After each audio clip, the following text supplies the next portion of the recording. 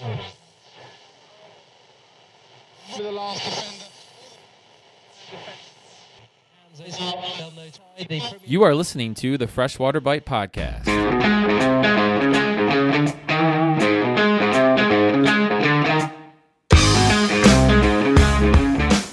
What's up, everybody? Welcome to another episode of the Freshwater Bite Podcast. I want to thank you guys all for subscribing, and for those of you who have given me a 5-star rating on iTunes, thank you. That means the world to me, and I hope you guys continue to enjoy the content that I put out for you. My guest today is Nick Day from the Michigan Muskie Alliance. And Nick stops by today to tell us not only about their conservation efforts that the group is doing, but also some new regulations and rules that the DNR came out with this year that you might not be aware of in the state of Michigan. And also, I just want to say that I really appreciate groups like this, even though I do not muskie fish at the moment. It's definitely something I want to get into. But I'm super grateful for groups like this who are out there trying to conserve and, grow awareness of our muskie issues and muskie conservation efforts here in the state of Michigan so that the future generations can enjoy them. And I'm really happy Nick stopped by. Lee. Nick. Hey. We're on, man. We're on. We're live. Good. Thanks for taking the time to come to the podcast. Yeah, no problem. Thanks for allowing us to do this. Yeah, no problem. So why don't you introduce yourself to everybody first off, who you are, who you represent. Today we're talking about muskie fishing specifically in the northwest region of the lower part of Michigan. But go ahead and get everyone a background of who you are and what you're all about. So, yeah, my name's Nick Day. I'm the president of the Michigan Muskie Alliance. We started in 2001. We've worked very close with the Michigan Department of Natural Resources, and through our relationship with them, we have made significant strides towards improving, expanding, and protecting Michigan's limited muskie fishing opportunities. And we're a statewide, you could call it a club, but I would put it more as like a conservation organization. We have a lot of projects that we do throughout the state, and our whole focus is on just trying to make people aware of muskies and kind of educate them on proper handling. Anything muskie related, that's what we're all about. So how did you get into fishing? Did you start off fishing for these fish growing up, or is it something like the muskie bug that you caught? The more you fish for them. Yeah, I started fishing, when I was still in diapers probably, and I've always loved fishing. It's something I've done forever, and I do it a lot. And I just caught the muskie bug. I grew up in the kind of Torch Lake area, right on the Rapid River, so I was always seeing these muskies, out in the lakes and stuff and in the rivers, and I was always intrigued, but I never really got into it. And then probably, I think 2012 or 2013, I just decided that I wanted to take the jump into it, and it's a challenge, that's why I like it so much. It's so challenging, and it's not like any other fishing that I've ever done. So, when did you catch your first muskie? I think 2012. Yeah, probably 2012. Okay. So I haven't been doing it very long, but once I got into the Michigan Muskie Alliance, everything changed. The guys in the club, they're awesome. I can't tell you enough good things about the guys that kind of took me under their wing and showed me the ropes, so to speak, because up here in this area, there's nobody that muskie fishes, so I was starting from scratch, and I really wasn't getting anywhere. And as soon as I got into MMA, it's like a flip of a switch. I got people that I could talk to and ask questions and stuff like that. And it's really helped me become a better angler.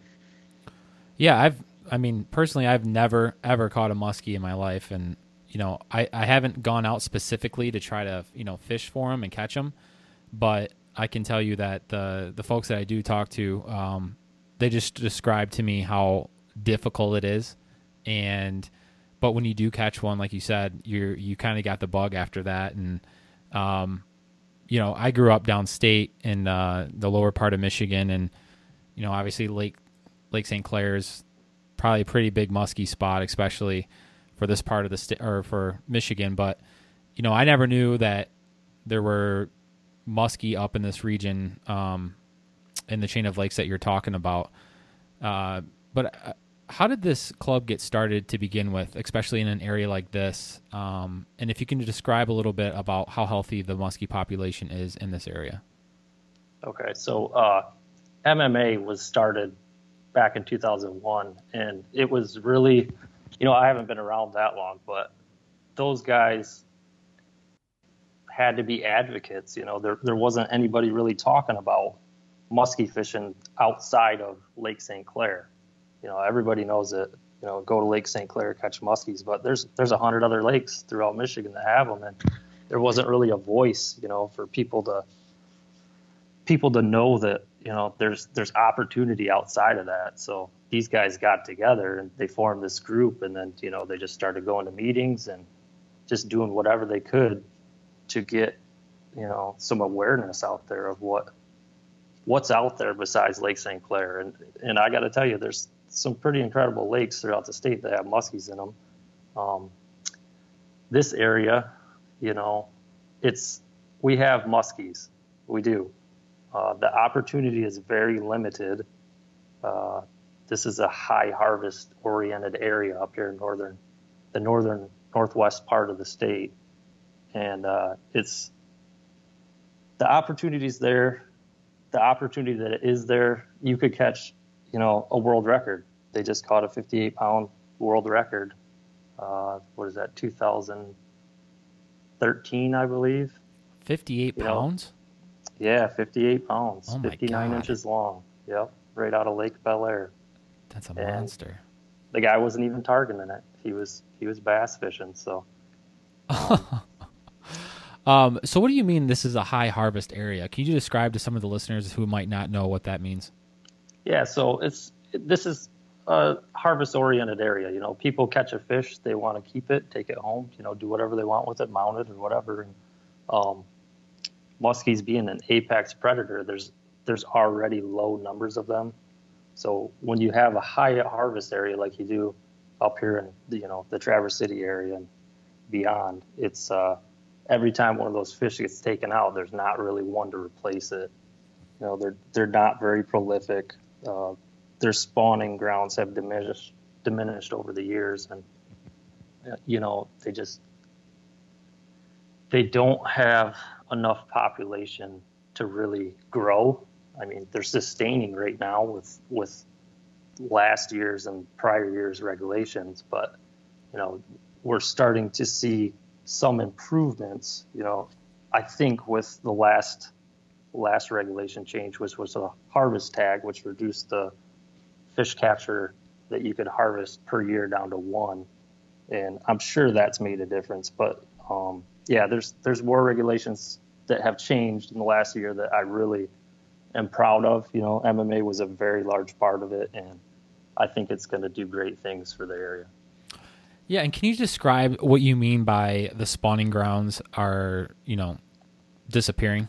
Like what's impacting those, or what's the greatest impact that seems to be, impacting? Yeah, those? lakeshore development. Every year, somebody puts another house up, and you lose that small, 100 foot of frontage there. Well, that could be a spot that muskies use to spawn. Gotcha. And after that's developed, they're not going to use those areas. So it's all compounding, over the years, the high harvest, the loss of habitat, stuff like that. Do they need like flowing water to spawn, kind of like walleye do, or do they spawn in the rivers or anything like that, or they kind of just go spawn out, like you said, in the big lakes along the lake shores? Yeah, each lake's different, I would say, because some in the area they'll use the river, some will use shoreline. There's not one thing that they all use. They all have their own little niche in each lake. Gotcha. And then you said, so muskie season's open right now in Michigan, correct? Correct. So the catch and release season is open as of April 1st of this year. Okay, April 1st it opens up. Do guys ice fish for these through the ice, or is it closed during that period? I don't really know anybody that does. I know spearing is a big thing up in this area, so there is a lot of muskellunge spearing. Okay. But other than that, tip ups and stuff like that, you don't really hear about it. Okay. So it's catch and release season. Let's talk about when I stopped by the booth. First off, I had stopped by the Traverse City Hunting and Fishing Expo, and that's where I got turned on to you guys with your booth display. And I could have sat there and talked to a very long time, which is why I wanted to reach out to you guys and get you on the show. But so you mentioned that it's catch and release season right now. Let's talk about catching and releasing muskie, because like that 58-pound fish that you just described, the guy was bass fishing. Yep. Now, I'm not saying that guy didn't. I'm sure he kept the fish. I'm assuming, did he catch or keep it? Yeah. Okay. I can't blame him. That's right. That's fish of a lifetime. Yeah, exactly. But let's say that he caught, another size fish that he was just going to release. Let's talk about proper handling and releasing these fish. Yeah. So there's a ton of importance that needs to be made if you do catch one of these. They're not super fragile, but they can be. If you don't properly handle them, there can be issues. You don't want to vertically hold them. They're not really designed to be held in a vertical position, so you want to keep the fish horizontal at all times. And if you can, while you're de-hooking the fish, try and keep it in the water. We use extremely large nets that hang over the side of the boat, and the fish is actually in the net the whole time. So you can actually work on the fish, dig the hooks out, do whatever you got to do, and then the fish stays in the water, so it's breathing the whole time. And then the only time we take it out of the water is to take the photo. Actually, if it's large enough, a lot of guys will take a measurement. We have a specialized, it's called a bump board. We pull the fish out of the water, put it on that, and you wet that surface of the bump board so it doesn't take any of the protective slime coat off the fish. Okay. And it's small stuff like that you just want to be aware of so that you can have the most successful release possible for that muskie to survive. Okay, so after you hold it up, you take a photo with it. We're keeping it horizontal the whole time. Do you guys put it back in the net, let it hang out there for a little bit to make sure it kind of gets its legs and then take off, or do you kind of just put it right back in the water, hang on to it, and let it catch its bearings? Yeah. Usually you can just put it back in the water. You grab it by the tail. You don't really have to work fish back and forth or anything. You just give it time, and it'll tell you when it's ready to go. Sometimes they blast off, but sometimes it takes a few minutes, and it's a sight to behold. It's really special to let a fish go so somebody else can catch it, and especially when you catch a big fish. Yeah, and I think that's catching on more and more, especially compared if you look back to a decade or even further back ago. Like you said, a lot of people used to keep, but it seems like catch and release is becoming more and more popular, which is great for all of our fisheries. And, that's something that we want to keep practicing. I do see some guys, and I don't know, this is just me being naive, does handling them with gloves hurt them in any way? Because I see a lot of guys holding photos, some with gloves, some without, but I was always curious if the gloves impact them in a negative manner. Yeah, so the gloves, I will actually use a glove on small fish, and there's no reason not to. They won't hurt the fish. They don't do anything. All that glove's there to do is to protect you. Gotcha. And it's usually the small fish that will give you issues. They get a little wild in the net or when you're unhooking them. So yeah, those smaller ones I usually will throw a glove on. I haven't had any issues with any big fish. So okay. And let's compare the two fisheries. The one up in this area up here, like you said, a lot of inland lakes have great muskie fishing compared to Lake St. Clair. What's an average size fish up here versus down by Lake St. Clair? I would say the average fish is probably close to the same. Lake St. Clair, you're going to catch a lot of 38 to 42 inch fish. There's a ton of them. We call them drones. Up here, you have the same opportunity. The fish in Lake St. Clair probably grow to, 56, maybe 57, somewhere in there. Up here, we know they grow to 59 inches at least. So they're larger lengthwise, but I would say weight-wise, they're pretty heavy up here. The competition for forage, so they pack on the pound significantly greater than what they do down on Lake St. Clair. Okay. And then we're coming up on the harvest season, right? Which is when you can keep them starting when in Michigan? Yeah, that'll be the first Saturday in June, and that'll be repetitive every year. So every year it'll open up on the first Saturday in June and close on March 15th. And close, okay. There's a couple other lakes out there that have their own special regulations, including Lake St. Clair. Same opener date, but it closes, I believe, December 31st. So there's no winter harvest season. Okay. And then the other thing that we were talking about when I was at the show, which you guys were kind of like really, making everybody aware of, is that there's new regulations in the state of Michigan this year, and is it specifically only to this region? It's not. So there's actually quite a few this year. It's something that MMA was kind of very passionate about and made a ton of these meetings throughout the state to, kind of push this agenda for higher size limits. And yeah, I think it's important. I think it's super important that these. I mean, I don't know if a lot of guys know that there has been a change in regulations, which is, a huge reason why I wanted to get you on the podcast to make hopefully more folks aware of this. So let's go through those regulations and, what changed. Okay. So first off, we could go right into the muskellunge harvest tag. So that's been eliminated. It's been around since 2012, I believe. And that's what you needed to harvest a fish. That is no longer applicable.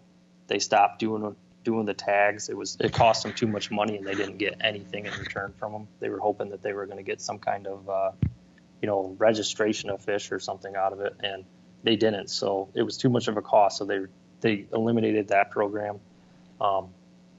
So they're going to a mandatory harvest registration. And that's going to be something that if you do harvest a fish, you have a 24-hour period to call or go to a check-in or online check-in and register your fish with the Michigan Department of Natural Resources. So that's huge. That'll give them the data that they need throughout the state on each individual body of water.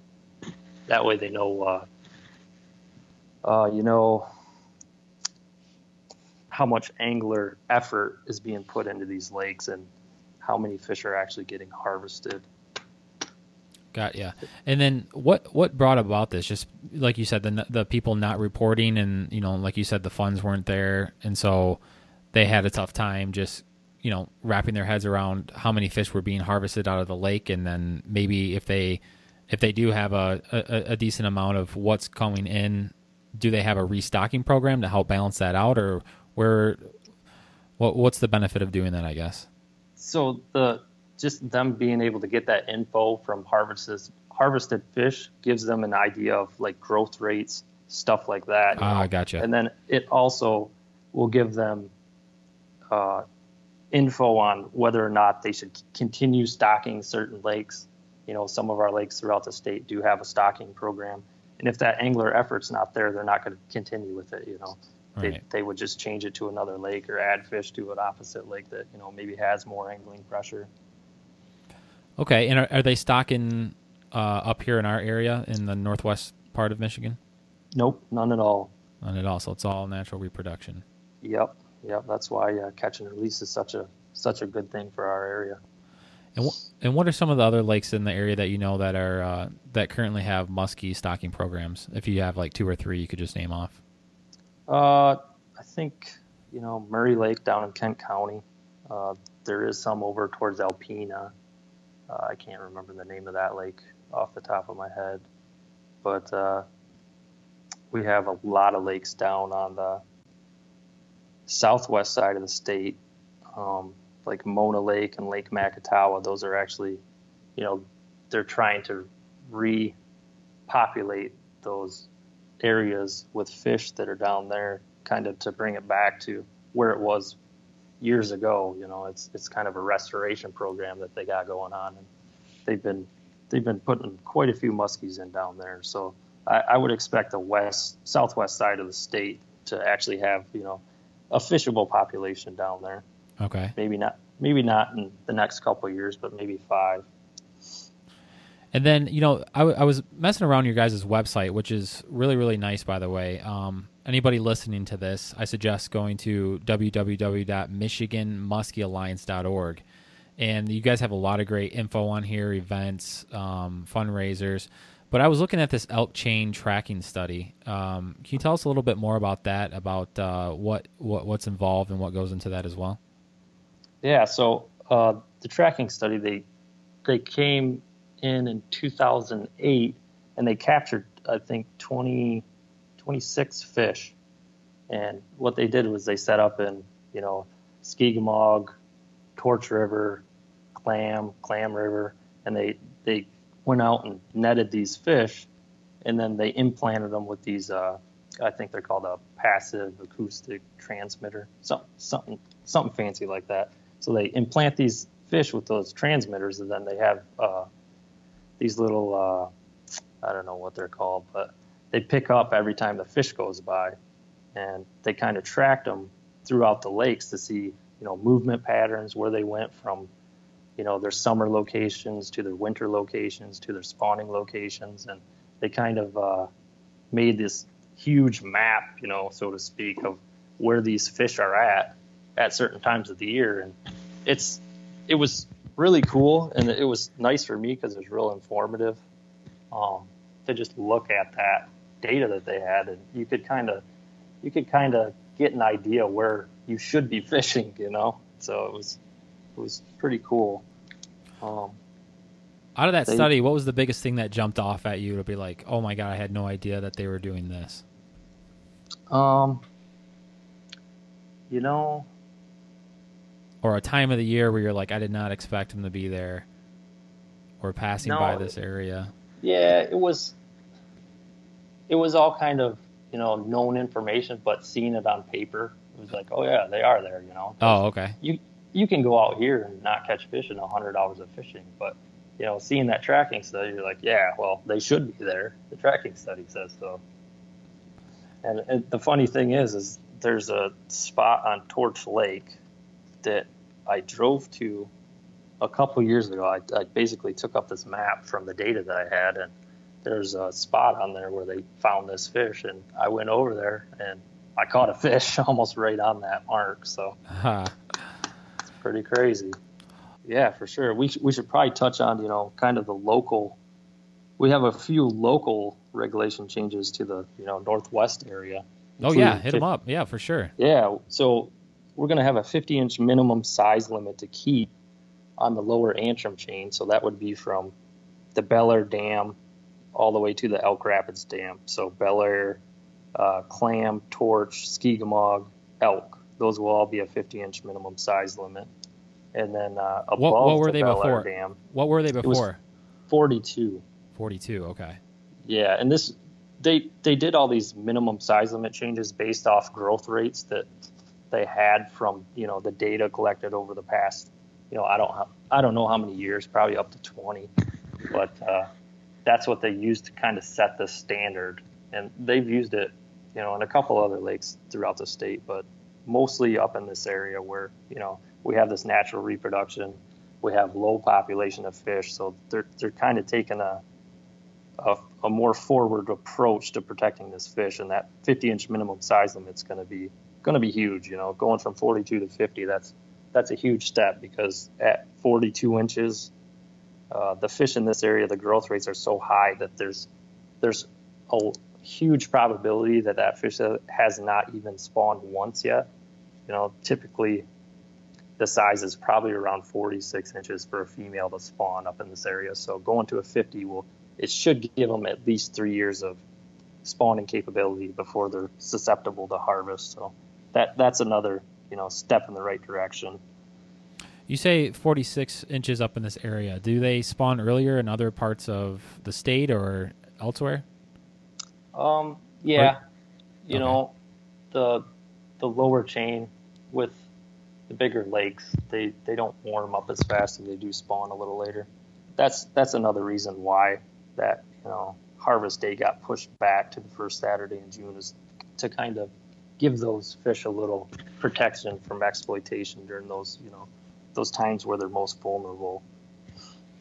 Now, out of the fish that you have caught, that jump from 42 inches to 50 inches, if you were to harvest them, would you say you're throwing a good amount of your fish back now with those new limits in this area? Or, I mean, typically... Go ahead. No. There's definitely opportunity for 50-inch fish up on the lower chain for sure. The upper chain is going to a 46-inch minimum size limit, and I think that's probably pretty close to where it should be. I would like to see 50 inches on that as well. There's just no data up there to really justify it at this point. But yeah, I mean, you could catch a 50-inch muskie in any body of the water from, the Bel Air Dam all the way up to, what would that be, Scotts or Beals Lake, that whole chain. There's opportunity there, just not a lot. Now, was your guys' organization, are you guys a part of these meetings on regulations on upping the size limit with the DNR? Yeah, for sure. We have one guy on the Warm Water Resources Steering Committee. His name's Will Schultz. He's actually the founder of MMA, and that guy he's something else. He's definitely made a reputation for himself, and he's worked very hard to improve the fishery throughout the state. So a lot of people could, thank Will for his efforts over the years. He's really taken a strong approach to it. Hey, shout out to Will, man. Thanks. Yeah, thanks, Will. Well, good. So any other regulations in this area that you think folks need to know about, or is that it? No, the 46-inch minimum size limit. Just if you're on the upper chain, that would be Bel Air Dam to, 6 Mile. I mean, there's Scotts and Beals that are a little further, but those are not really accessible. But if you do get out on there, it's got to be 46-inch minimum size limit. And we will actually be out putting new stickers on the signs. I don't know if you've ever seen a Know the Difference sign on a musky lake somewhere, but that's something that we provide all across the state. We'll have a big metal placard up at the boat launch. It'll have pictures of different muskies. It'll have a picture of a pike, so you know the difference between the two, and it'll tell you right on the sign what the minimum size is to keep one. Wow, and that's something that you guys pay for, huh? Yep. That's all funded through us, and we get a little bit of help through the QC Becker Foundation, but all the manpower is done by us. We have 100 and something lakes throughout the state, and almost all of them have at least one of these signs up. A lot of places have multiple locations where you can access the water. We go out there and we put these signs up, we maintain them, and now we got to go out and put these new stickers on that say that you can't keep them unless they're a little bit bigger now, and I'm pretty excited about that. Yeah, for sure. Is that in the regulations, in the fishing regulations that the DNR puts out? Okay. So you guys are just kind of throwing stickers out there as well to make it more visible. Yep. We'll be out there putting the stickers on. We've had them this whole time that say, it's muskellunge size limit 42 inches. Well, we're just going to cover up that 42 with a new sticker, and it'll say either 50 or 46 depending on the body of water. You guys are like a special ops group for the DNR. Yeah, for sure. Like I said, we're not really a club. We're out there trying to push this conservation agenda that we have. It's something that everybody in our club is very passionate about. I'm very passionate about it, and it's great. We have a lot of great guys, and we all get along, and we all think the same thing. Yeah, I'm one that's very appreciative of guys like you out there. Educating myself and my listeners on things like this, and I'm super grateful for groups like you guys being out there and protecting our fishery and growing it. And like I said earlier, I hope it gets up to that level eventually of, Wisconsin and Minnesota, where more folks are, getting that grip and grin of the fish and then successfully letting it go back in the water. And hopefully we see more of those in the state of Michigan based off of your guys' efforts. For sure. I definitely think it's trending towards that. So let's get in a little bit about catching them. Like I said, I'm super green to catching muskie. I have no idea. I have a general idea. You always see on YouTube these guys throwing these huge baits, that cost $15, $20 a pop. If someone wanted to get into muskie fishing, let's say up in this area, what's the best method to catch them, this time of year or going into the opener June 1st or first Saturday in June?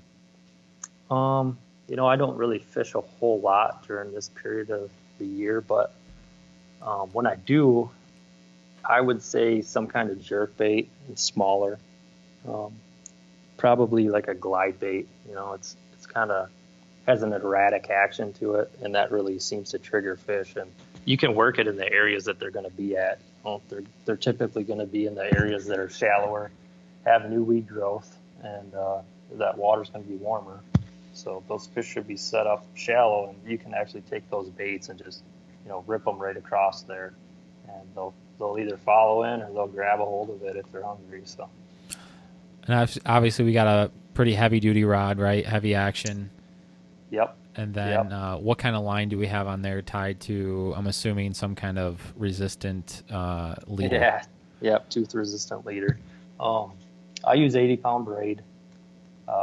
You could probably get away with less, but I wouldn't recommend it. That braid, a lot of people use 100-pound, and we don't need that much power in the line.